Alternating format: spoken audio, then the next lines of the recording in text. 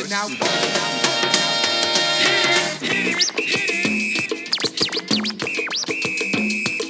Yo, Leroy! Yeah. Why don't you hook up that Def Jam right about now? And hello, everyone. Welcome to this week's weekly Yes and podcast, The Weekly Yap. I'm Travis Thomas, the creator of Live Yes and the host of The Weekly Yap. Well, hopefully everyone had a wonderful Thanksgiving weekend. More importantly, I hope you guys had a wonderful Rack Friday. And I'm going to be putting together a special Rack Friday podcast to share some really inspiring stories of what people did on Rack Friday to spread the love, to spread the random acts of kindness, and just how transformational that is for a lot of people and communities. And I know it's transformational for myself as well. So that special podcast is coming up soon. But today, we're getting right back into the heart of what Live Yes and is all about. And I am interviewing my guest today. We're going to have a lot of fun. I don't have any questions prepped. I don't think I need to because Trevor Ragan is the creator of Train Ugly, trainugly.com. And Trevor is an entrepreneur who started a sushi restaurant with three friends. He was a student manager at Duke under Coach K, and he's the founder of Train Ugly. He is all about growth mindset. He is all about helping peak performance athletes, individuals, companies really find that sweet spot, how to perform at a high level. He's got amazing videos out there, a ton of followers, and really excited to talk to him today and just dive into what he has discovered from his experience and what his vision is for how to share this message to young athletes and to get that word out there. And just from his experiences living around the world, starting companies, being a high-level athlete, and now working with high-level athletes, what are the tips he has for the rest of us? So please help me welcome to this week's Weekly Yap, Trevor Ragan. All right, Trevor, welcome to the Weekly Yap. How are we doing today? I'm doing great. Thank you so much for having me on. Well, it's a pleasure to have you on. And I said in the intro that I've wanted to get you on the Weekly Yap for a while now. Again, mic issues got in the way last time, but we're not letting resistance stay in the way of getting this done. And I know you have a slammed December in front of you. So thanks so much for taking the time to jump on today. No worries. I'm excited about it. Well, cool. Trevor, I know you and I could talk for hours. We don't have hours, but let's get into it. So Train Ugly, tell everyone what Train Ugly is all about and your inspiration from where it came from. Okay, so Train Ugly is a website, and the intent and the reason that I made it was to share and discover sort of like the research and science that supports great learning. And so essentially what it is a place for me to share all the interesting things that I'm learning in this journey to learn about learning, I guess. And so it's kind of a blog, but I would say it may be a bit more because of the videos that we produce. And it's just really like we try to launch something like once a week, I guess, in the form of content. And the aim is to create tools and information for teachers and coaches and athletes and students to kind of digest to help them better understand learning. And so that's what Train Ugly is. It's just a platform to share. And how would you describe sort of the content or the message? We've got growth mindset in there. We've got positive psychology. How would you describe it? There's lots of things that fall under the umbrella of creating great learners, and I would say growth mindset maybe lays the foundation. But we're pulling from lots of different sources, so you'll find patterns from philosophy. You'll see.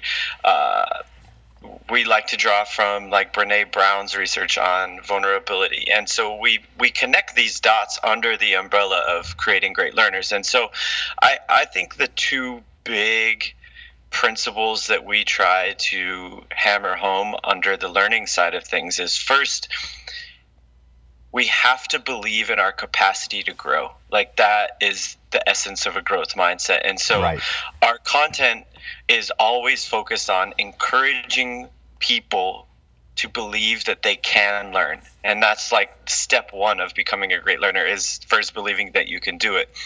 And then I think the second category that we really focus on a lot is showing people how learning works, helping them understand that to learn something, there's a lot of struggle involved in that process, and you're going to be bad first, and just kind of showing them the nuts and bolts of learning so they're a little more apt to make the mistakes and experience the struggle and not shy away from that in Right. their pursuit to learn. So 2 things: you can learn. Second, how learning works. Okay. And I would say those are the 2 ideas that we try to push with everything that we make. And it's amazing too. I know when you and I spoke sort of offline a few weeks ago. So just that idea, that first concept that you mentioned, that that we can learn. It's amazing that we sort of are where we are today, where most of us and society still has driven in that direction. That kind of, it still sort of reinforces that fixed mindset most of the time. Oh, totally. I would say there are 2 major hurdles to learning. And the first is those stories, or we call them limiting beliefs that people have. And so limiting beliefs can come in all shapes and sizes. It could be, I am not creative. That's a limiting belief. Right. Or I'm not a math person, or I'm not good with people, or I can't shoot, or I can't draw. Whatever you like, the examples are everywhere. But what you look at and see is, as soon as you adopt that story or limiting belief, it's going to be really hard for you to actually get good at that thing. So if I tell myself I'm not a math person, I essentially become not a math person. Right. So these stories are self-fulfilling. And so if we're looking at things that make learning more difficult than it needs to be, first it's these stories. And we tell ourselves these stories, but we also hear these stories from society. We hear these stories from our teachers, from our parents, from our coaches. And what happens is, these limiting beliefs and these stories essentially rob us of the reps and experiences that could actually help us learn. So by saying I'm not a math person, in the long run, I'm robbing myself of the reps and experiences that would actually help me get good at math. And so these stories are very destructive, and we all have these things. Right. We've all told ourselves these things. And so that's I think, first and biggest hurdle of learning. And growth mindset is the direct combat to that. So rather than telling these stories about what we can and can't do, if we adopt a growth mindset and understand that skills are built, not born, that we are actually in control of our skill set, that's a more empowering belief system of I can learn things. And then obviously you have to do the work and earn the skill. But step one is to replace that story with essentially what the science is telling us. The science is telling us this: if you have a brain, you have all the tools you need to get good at pretty much anything. Yeah. I'm not saying anyone can do anything, but I will go to bat on, I will fight for the fact that pretty much anyone can learn and get good at anything. And that's what we need to kind of adopt as our mindset.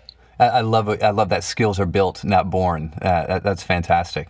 And it's funny as you talk about these limiting ideas we have of ourselves. I can pick out 2 or 3 right now that I have battled with for a majority portion of my life, from math being one of them, to having a bad math experience and carrying that into adulthood.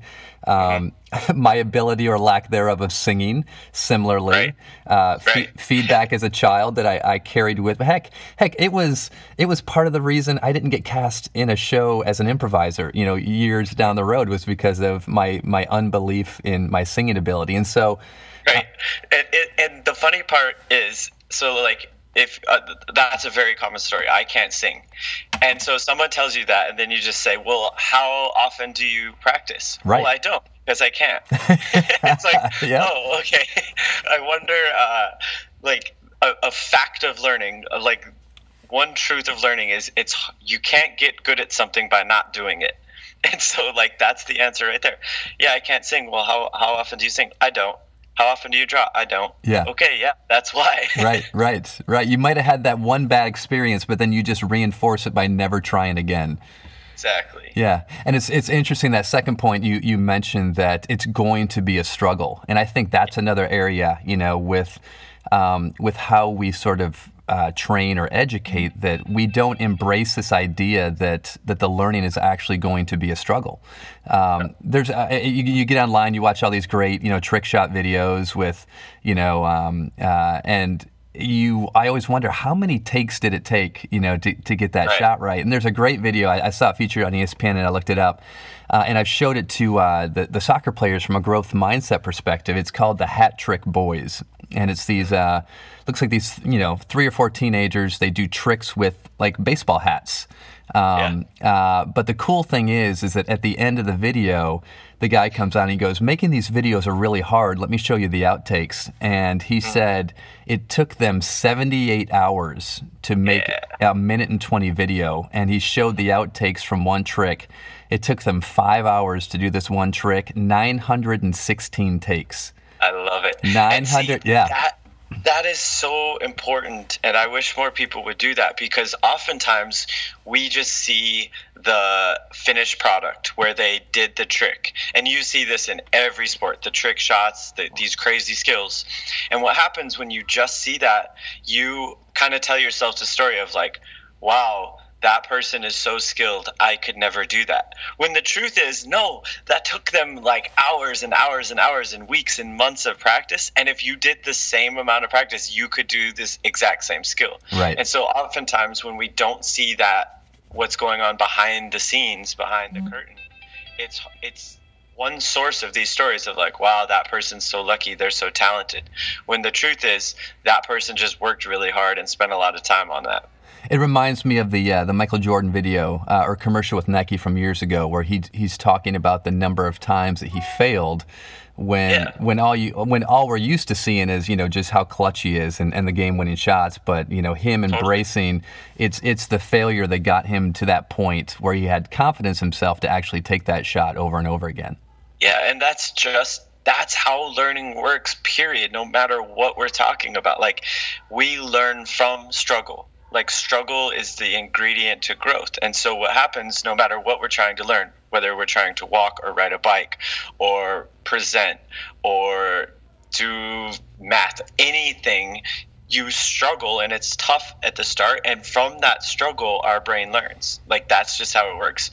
And the sad part is, if you watch any sports and you listen to what the announcers say, one of the most common things they label athletes is gifted and naturals. Right. Like, what a sham. Like, when they talk about LeBron, oh, he's so gifted. He's not gifted. Like, yeah, he's like 6'5", 250, and that doesn't hurt. So that does help. But as far as skills are concerned, he has earned those skills. And we need to talk about them and give him credit for that. Like, he has failed and he has struggled and he's developed into the player that he is. Because there's plenty of other 6'5", 250-pound people out there that aren't LeBron. And so to call that natural and to call that gifted, I think is a sham.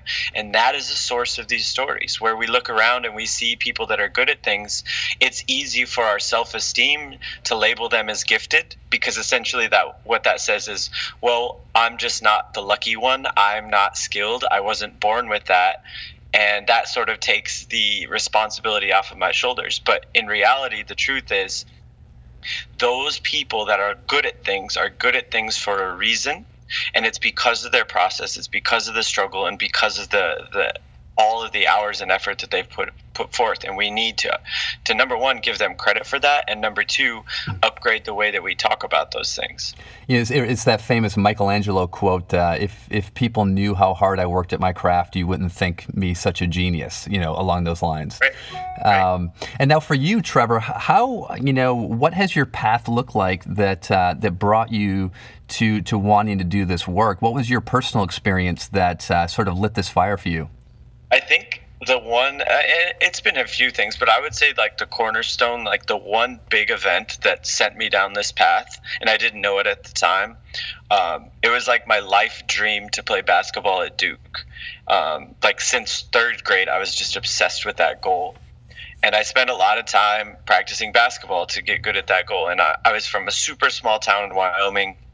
I got to be one of the best players in the state. Like I got good at basketball. I took the ACT test like 5 times to get a high enough score to get into Duke. But long story short, I got in and I actually tried out for the team. I tried out to be a walk-on.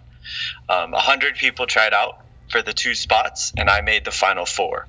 And so I got to be on the team for preseason, and it was seriously incredible. Like I was in tears before every practice. I was just so happy. Like it was unreal. I can't even put words around it. After about a month of preseason, they had to cut the team down to 2. And I ended up being the last guy cut. So I tell people it was like Rudy without the happy ending. And that sucked, to be honest with you. Like, that was a miserable experience for me. And at the time, I thought that might be the worst thing that could ever happen. And it sent me into a major tailspin. And I struggled a lot with that event. But looking back, I see like that was probably one of the best things to ever happen to me, because it forced me, number one, out of my comfort zone, where I had to learn more about the world, and that there was more to the world than just sports. But the other thing it did is it planted a seed of this question of like, what could I have done better? Like, I thought that I did it right. I thought that I did everything that I could do. And so the question that was kind of implanted in my head was, well, what could I have done differently? And that question and that curiosity set me down this path of researching this and trying to understand this stuff. And so I just think it's a good example of one thing that we try to teach a lot, and I think it has a lot of parallels with the world of improv, is from these big obstacles and struggles we face, even the ones where when we're in them we think that nothing could be worse, there's always things to learn and grow from those. And so we can learn and develop the skill of appreciating the obstacles and challenges we face, because number one, that's how we grow. But if you look back on your life, like these major events and major struggles and challenges you face, you can always see the value a few years later. And so it's just like an important thing. And I realized for me that was a big failure of mine at the time, but I see how important it was for everything that's going on right now. Yeah, exactly. And you mentioned sort of getting outside of your comfort zone, and how that experience really sort of took you outside of your comfort zone. Can you speak a little bit to just how valuable you see that concept in teaching, and is that idea of getting outside your comfort zone? Like, that would be another like just headline for this talk. Like, me, the people we work with, people in general, are built to learn out of our comfort zone. And so like that is just, to me, such an important thing to understand. It's like, and we all have comfort zones, and these come in all shapes and sizes. But if we're just operating in our comfort zone and doing what is easy and doing what we're already good at and doing what is safe and doing what makes us look good, we're not going to grow and develop as much as we could. And so learning happens out of our comfort zone. And we have kind of an analogy of that where we teach about the jungle tiger and zoo tiger. And so we put people through this exercise where we contrast the two like lifestyles of a zoo tiger and jungle tiger. And sort of the punchline of that story is, what would happen if you put a zoo tiger in the wild? And like everyone would said, well, the zoo tiger has no chance. Why? Because it spent its whole life in a zoo where it was easy and safe, mm-hmm. and everything was done for it, but it doesn't develop the tools to survive in the wild. Well, the truth about the zoo is your comfort zone. Like, our cage in the zoo is our comfort zone. And when we're there, yeah, it's easy and we look good and it is safe and there's not much struggle, not much challenges, not many mistakes. But if we're just hanging out in the zoo, we're not developing any skills. We are built to learn and develop in the wild, out of our comfort zone. And in that zone, it is a bit harder. It does get ugly. There are mistakes. There's a lot of struggle, but that's where we grow. So essentially, we're built to learn like a jungle tiger in the wild. Yeah. That's a really, really fascinating analogy, a way of looking at it. I think I might have been watching the new Mars movie documentary. I can't remember, but they talk about similarly for astronauts who are in space without gravity, how quickly the body deteriorates in a non-gravity environment because the body doesn't have that resistance, which is constantly forcing it to to grow and to be strong. Totally. But it's that tiger in the zoo where there's just not that constant need to have to grow, to adapt, to fight, Totally. to fight. And the examples of this are everywhere. So the space example is great. But if you just think about like weightlifting, if I go to the weight room and pick up a set of 1 pound weights and bang out like 50 sets of curls or whatever, I'm not going to get much stronger. Why? What's missing from that? Struggle. Yeah. Like without that struggle, I'm not going to develop the muscles that I could. And so I have to find the weight that makes me struggle and fail on like the 10th or 12th rep. That's how we build muscles, and that's how our brain is built to learn as well. We have to get to that point of struggle and failure, and that's where we start to solve new problems and make new connections, and we grow. And so that's another good concept that we teach is like your brain is like a muscle. It learns from struggle. And to take it to a personal level again, Trevor, I would love to hear more about you and two of your friends starting a sushi restaurant. First of all, very impressive that you know that. Wow. So if we're talking about important things that happen in your life that send you down a path, that might be the second most important. And it's a long story, but I guess the bullet points are when I was a senior in college, I was living in an apartment with my two best friends, and two of us tried sushi for the first time in our life. And it was so good, and we were like freaking out about it. And we, for like 2 weeks straight, we just kept going to this restaurant and eating the sushi. We were obsessed with it. And after 2 weeks of that, we realized like, wow, sushi is like super expensive. And again, we're like college students at the time. We don't have much money. And we're like, this sucks. Like, this is a delicious food, but it's like super expensive. And so that kind of led us down this path of coming up with an idea. The idea was to create sort of the Chipotle of sushi, where it was high quality ingredients, but you could make your own, and it was like fast casual and all this. Sounds like a great idea. And so we participated in like the startup challenge at Duke. Okay. Like a business plan competition. It's like a 5-month thing. So we entered into that, and that provided a lot of resources and support. And we learned a lot about like the business side and how to develop like an actual thing. And long story short, we ended up winning the whole competition. So we won like, I think it was like $40,000 and a bunch of stuff. And after winning that, we decided like, yo, let's do this. And so we all called home. I was planning on being a teacher. Sean, one of my friends, was planning on going to med school, and Dan was going to go to Wall Street. And we each called home again, like towards the end of senior year of college, and said, yeah, we're not going to do that anymore. We're going to go to Denver and start a sushi restaurant. And it was great. It was this incredible experience. Like the people we met, one of my best friends in the world, his name is Philip Yee. He's like the chef that we partnered with. He's actually out here in LA. He trained us, and we learned so much about like the culture and the food.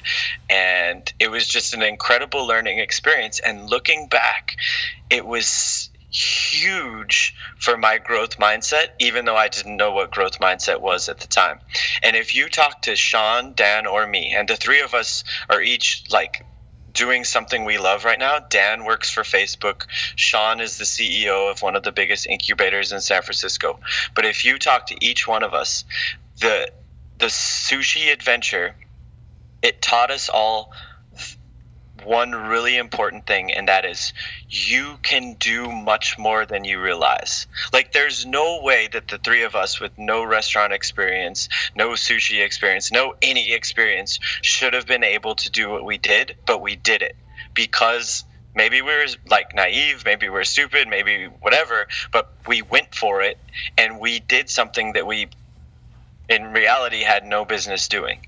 And that is kind of that growth mindset, right? Like that was instilled in me from that adventure of like, wait, 2 years after making this idea, I was making really incredible sushi for people at the table. Like people were paying for me to come to the table, and I was making sushi and teaching them about the fish and doing these things and giving people an incredible like dining experience. Like there's no way I should have been able to do that, but because of our process and because of how much we cared and how much we learned and how much we tried, I was able to do that. And so that, again, that's that growth mindset belief of like, wow, I'm so much more powerful than I realize. And that was an important event to plant that seed in each one of us. And it's the reason that each one of us is doing what we're doing right now. Well, and we all know that sushi has great roots in Wyoming. So of course you got into sushi. That's what I'm saying. Like I was the kid in college that said, "Oh, raw fish is disgusting. I'll never eat sushi." And so that was my experience until my senior year. So I went from that to 2 years later, like making sushi for people. A total sidebar, but, I listened to that experience about you in college. It's your senior year and this light bulb goes off for you and your friends. And it probably freaked each of your parents out to get this call that, that thing that I was going to do, we're going to scratch that for now. But right. Man, when I think about, the value of college and that experience alone, like if every student could have that light bulb experience, you think about it, getting you outside of your comfort zone, getting you out off of that path, that quote unquote path that everyone thinks is just going to be this really sequential, linear path of how we're going to find our career and find our passion. Yeah. But just to go through that experience alone and how that has sort of changed your trajectory, I think that's the experience that every student needs to have. I agree. And I know Sean and Dan would say the same thing. Like, we learned more from that year than all 4 years combined at that school. And I'm not saying college is bad. I'm saying it's great. But when you're in something like that, that's jungle tigering, because there was no roadmap, and it mattered, and money was on the line and our life was on the line, we thought. And that's we learned more about just life and everything in that 2-year adventure than I could ever imagine. And that, again, it was this big leap that we made. And it's just an important concept. It was a big jungle tiger moment for us. And again, we didn't know what growth mindset was. We didn't know about the jungle tiger and zoo tiger, but essentially what we did was for 2 years, we were way out of our comfort zone, and it developed a skill set within each of us that is allowing us to do incredible things. So that's how I learned to animate and produce these videos, because we wanted to make a cool video, and we stayed up for 2 nights straight learning how to use After Effects, and we made a video about our sushi restaurant. But that gave me the skills, that gave me this understanding of this world of animation and design that's helping Train Ugly. And it's just kind of fun to see how those dots end up connecting. And for those of you who are listening right now, make sure, again, Trevor talks about learning, self-teaching and learning these animation. But Trevor, you take these really powerful and simple concepts, and with the editing and the animation and everything, you really bring them to life. So it's really cool to hear how that again came out of this totally different experience and how it's blessing you now. Oh yeah, and so. With our videos, it's kind of like you said, we like to take these concepts that are important. And what I've found is when you create a visual on something, and there's music and movement and it's designed well, it actually sticks better. So we don't just do these because they're fun and cool, but they are fun and cool. But the idea is, if we can create a video where if someone watches it, that information will stick more than if they read the article, now we're onto something. And so that's kind of the aim with them. But you're exactly right. It came from this experience where we're just like, it'd be cool if we could make this video. Let's try it. Again, growth mindset. Yeah. And again, I know you and I have spoken offline the first time, but again, which also falls in line with, from an improv standpoint, there are no mistakes. There are no mistakes concept, which is, just because something that I'm trying to accomplish right now might not have the intended outcome I was striving for. But the experience itself, the byproduct or the outcome of the experience, we have no idea of how that might bless us down the road. And it will bless us, but we don't know how it's going to bless us. Totally. And being open to the idea of perhaps the quote unquote mistake is actually a gateway to a greater opportunity. Totally. As we know that, some of the greatest, technological and innovative breakthroughs ever were the result of, mistakes for, something else that was being worked on. Yes. And the one thing that I've been really harping on is it's just not making the mistake. Like, just failing and making a mistake doesn't mean you're going to learn. It's what you do with that. Like, can I make a mistake and stay on the stage? Can I fail and stay on the stage and just keep going with it? If I do that, yes, I'm going to learn. But if I make a mistake and if I fail and I run back to comfort and back to the zoo, I'm not going to learn. So yeah, I made it, but I didn't learn. And so the key point there is, and taking it to the world of improv, because I am obsessed with the world of improv. That was another thing that happened my senior year of college. I took an improv class at Duke, and I had no idea what it was or what I was getting into, but that was a powerful experience for me. And just that idea of I say something, and maybe it's not the ideal thing, but let's roll with it and build on it. And in doing that, we're going to learn more, develop more, and create a better thing together.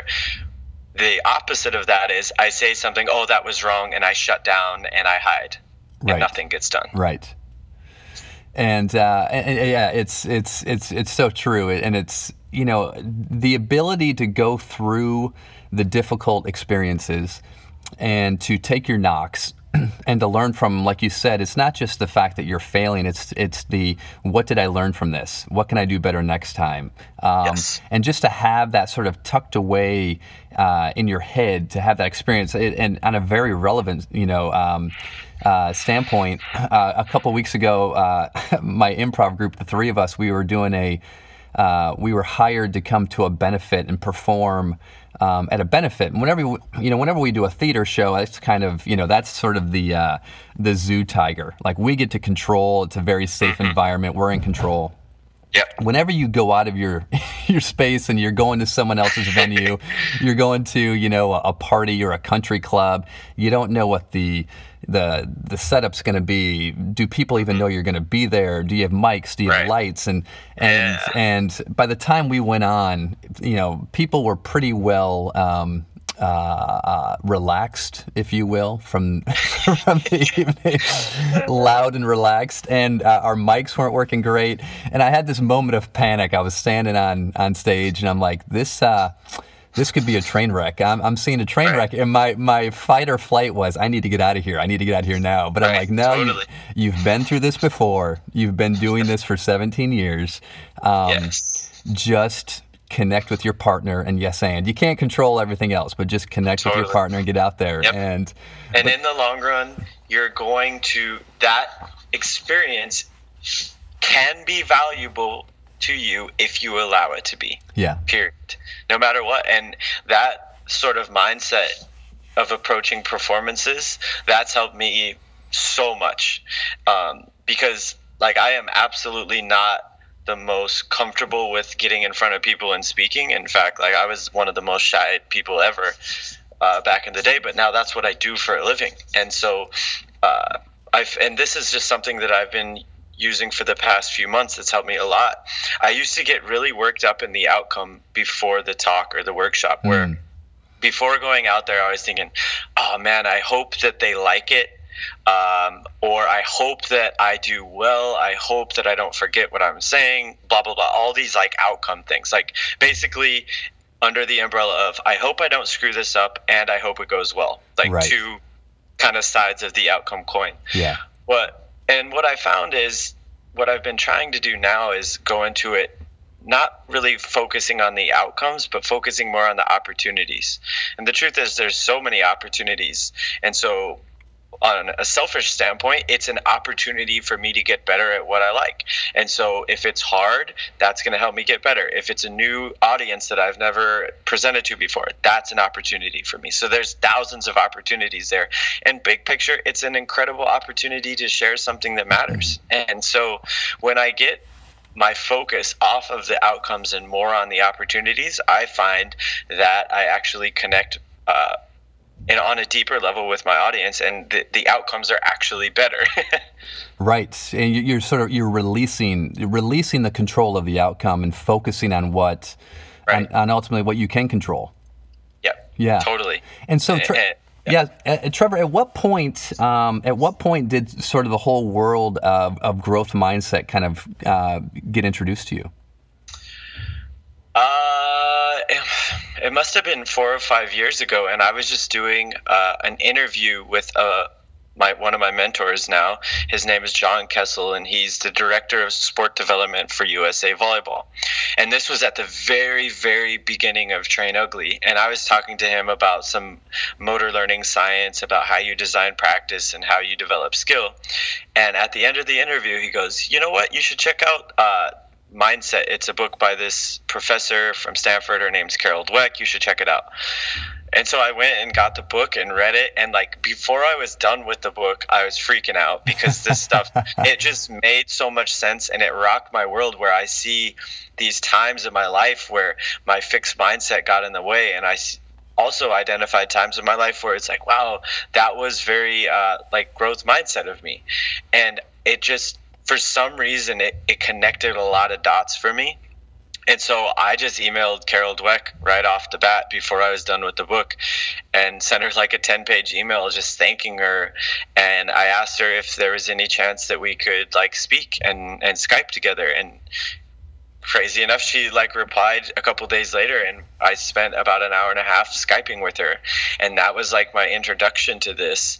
And from there, it was just like, it hit home personally, but it made a lot of sense in like the way that I like look at the world and look at the things that people do. Usually you can connect those actions and behaviors back to growth and fixed mindset. And so for me, it was just like a big moment where there was a lot of clarity around that. And I decided to kind of run with that and understand it and teach it. And again, we're not just replicating and not just regurgitating like her idea of growth mindset. I think growth mindset is an important piece of the learning puzzle, but so is vulnerability, and so is stoicism, and so is understanding contextual interference. Like all these different worlds, and drawing from these sources to create I think a solid message and understanding of learning. And yes, growth mindset is a big piece of that puzzle for sure. And where does Train Ugly come from? Two things, and I think you'll be able to relate. First, it was like a domain that was actually available, because that's like hard to come by. And second, it's under the umbrella of how learning works. We said it at the start, learning and growth come from struggle. Yeah. So learning and getting better is not always pretty. You're going to be bad first, no matter what you're trying to do. And so it's kind of reframing this concept of ugly, which is such a negative thing in society. But we're helping to sell people on like, look, to grow and get better, it's going to be ugly. And that's a good thing. That's okay. Like jump into that and embrace that. And so it's just, the name is trying to just reframe the way we look at that word, ugly. And what's the bigger vision you have for the work you're doing, Trevor? To be honest, there isn't one, and there never has been one, other than learn stuff that matters and share it as much as we can. And again, like what I get to do, I'm so grateful and thankful for. I essentially get to travel the world and teach people about this. Like in a couple weeks, I get to go to Tokyo. I get to go to Seattle. Like just in December, Tokyo, Seattle, Milwaukee, Denver, Salt Lake. Like those are incredible places that I get to go and I get to teach like some really powerful groups about this stuff, and this stuff matters. It's helping people. But this was never the plan. Like a few years ago, I didn't sit at a whiteboard and say, "Oh, I'm going to be this speaker that travels the world teaching growth mindset." The idea was, I want to just create a blog and I want to share this stuff. And if you would have told me at that time, like, this is what I would be doing, I would say you're crazy. And so what I've realized is, as far as a vision and a plan, I don't really have one because it's always changing and evolving. And so rather than that, I just focus on my process of what has created the most value in the world and for people. And that is this obsession with learn stuff that matters and share it in a way that people understand it and can run with it. And just committing to that and always doing that no matter what, that has led to everything that's happened with Train Ugly. And so regardless of how this is evolving and what is happening, I'm just going to stay true to the two things that created the movement. And what's the best way for people to see your videos, to see your work? Is just going to the website trainugly.com? Yeah, if you go to the website and click around, it's pretty easy to find what you're looking for. There's a tab at the top of the website called Visual Essays, and that's what we call those videos we make. Mm-hmm. And that will take people to like the entire series of all the videos that we've produced. But yeah, the website's a great place to start. Well, fantastic. Well, Trevor, we're almost out of time. I want to be respectful of your time and your schedule, but this wouldn't be a Live Yes And interview if we didn't do a little improvisation. Oh yeah, let's go. So we'll just do some word toss, some word association. So Trevor, whatever word or words I give you, I just want you to go off, the first thing that comes to mind with whatever I give you. All right? Let's do it. All right, here we go. Wyoming. Wind. Really? I wouldn't have known that Wyoming was so windy. Oh man, you don't even know. Really? It is. It's cold and windy. Do we need to get some windmills out there for some clean energy? What's going on? Yes, they're working on that. There's plenty of wind energy. It just needs to be tapped into. It's cold and windy there, man. All right. Excellent. All right, here we go. Next one. Coach K. Leadership. All right, and with the short amount of time you had with Coach K, was there one or two things that stood out from you during that time? Yes. He's the best leader that I've ever seen in my life. And the reason I think he's so great is because he cares so much about connecting with his people. So he spends so much time. Yeah, he spends a lot of time on the X's and O's and scouting and understanding the opponent. But the majority of his time is spent understanding his people in one-on-one meetings, having these conversations and developing these relationships that allows him to become a better leader for that person. So it's not this cookie cutter strategy of this is how I lead. It's I want to know my people and understand how to connect with them and how to lead each one as an individual. And so the amount of time he spends on learning about his people blows my mind. And that's why he's such a great leader. Wow. Yeah, that doesn't surprise me at all. All right, here we go. Next one. Fear. Positive. It's a good thing. And we're so built to resist it, but it can be such an important part of the learning process to understand fear and how it can be a useful tool to guide us to the things that we need to do. And so, of course, there's bad fear, but there's also great fear. And the great fear is the little twinge and the little emotion and that feeling we have in our gut before we're doing something out of our comfort zone. If you're in a jungle tiger moment, you're gonna feel fear. And that's a sign that you're out of your comfort zone. So therefore, we can use that fear sort of as a compass of like, yo, this is big. This is jungle tiger time. Let's go. Rather than, oh my goodness, I feel afraid. Something must be wrong, which is our default approach to fear. Yes, right. Excellent. All right, fill in the blank. The thing that scares me most is? The thing that scares me the most is not doing enough with Train Ugly. I think that it's such a powerful platform right now, and I want to create as much value, not money, but value for people as I can. And so that keeps me up at night. Like, how can I do more? How can I reach more people and share more things with people? And that that is something that like gets me kind of going, because I want to use this to do as much good as I can. Awesome. And the last one here, the key to brilliant sushi is blank. Good rice. You got to have great rice. It's you see, I would have gone with the fish, but it's the rice. It starts with the rice, and that's what Phil taught us. The first way to judge if a sushi restaurant is like high quality is the rice. And there's a few things that you can pick up on, but if the thinking is, if they make really, really good rice, that shows that there's this insane attention to detail. Like, to make good rice, you have to look at like the atmospheric pressure, you have to look at humidity, like you have to tweak so many things. So if you are creating good rice, it means you really, really care. And if you really, really care, you can assume from there that they probably have high quality fish, and from there on out. But the rice is kind of like the teller. It's like, all right, we see what you got. And it shows an attention to detail that will carry over in the other parts of a sushi roll. So if they get the rice right, there's a good chance that they're sticklers to the detail. Exactly. It's a good tell. Excellent. Well, Trevor, thanks so much for your time, man. Oh, it was great. Thank you. Again, we could probably talk for 3 more hours, but hopefully there's some good stuff there for you guys. It was a blast for me, so thank you so much. It was an honor. Well, we'll just call this part 1 for now, and we'll do part 2, and we'll just get on the Star Wars train. Let's keep on doing new episodes. Let's do it. Hey, man, thanks so much, Trevor. Happy travel in December. Have a great day, man. Appreciate it, man. Thank you.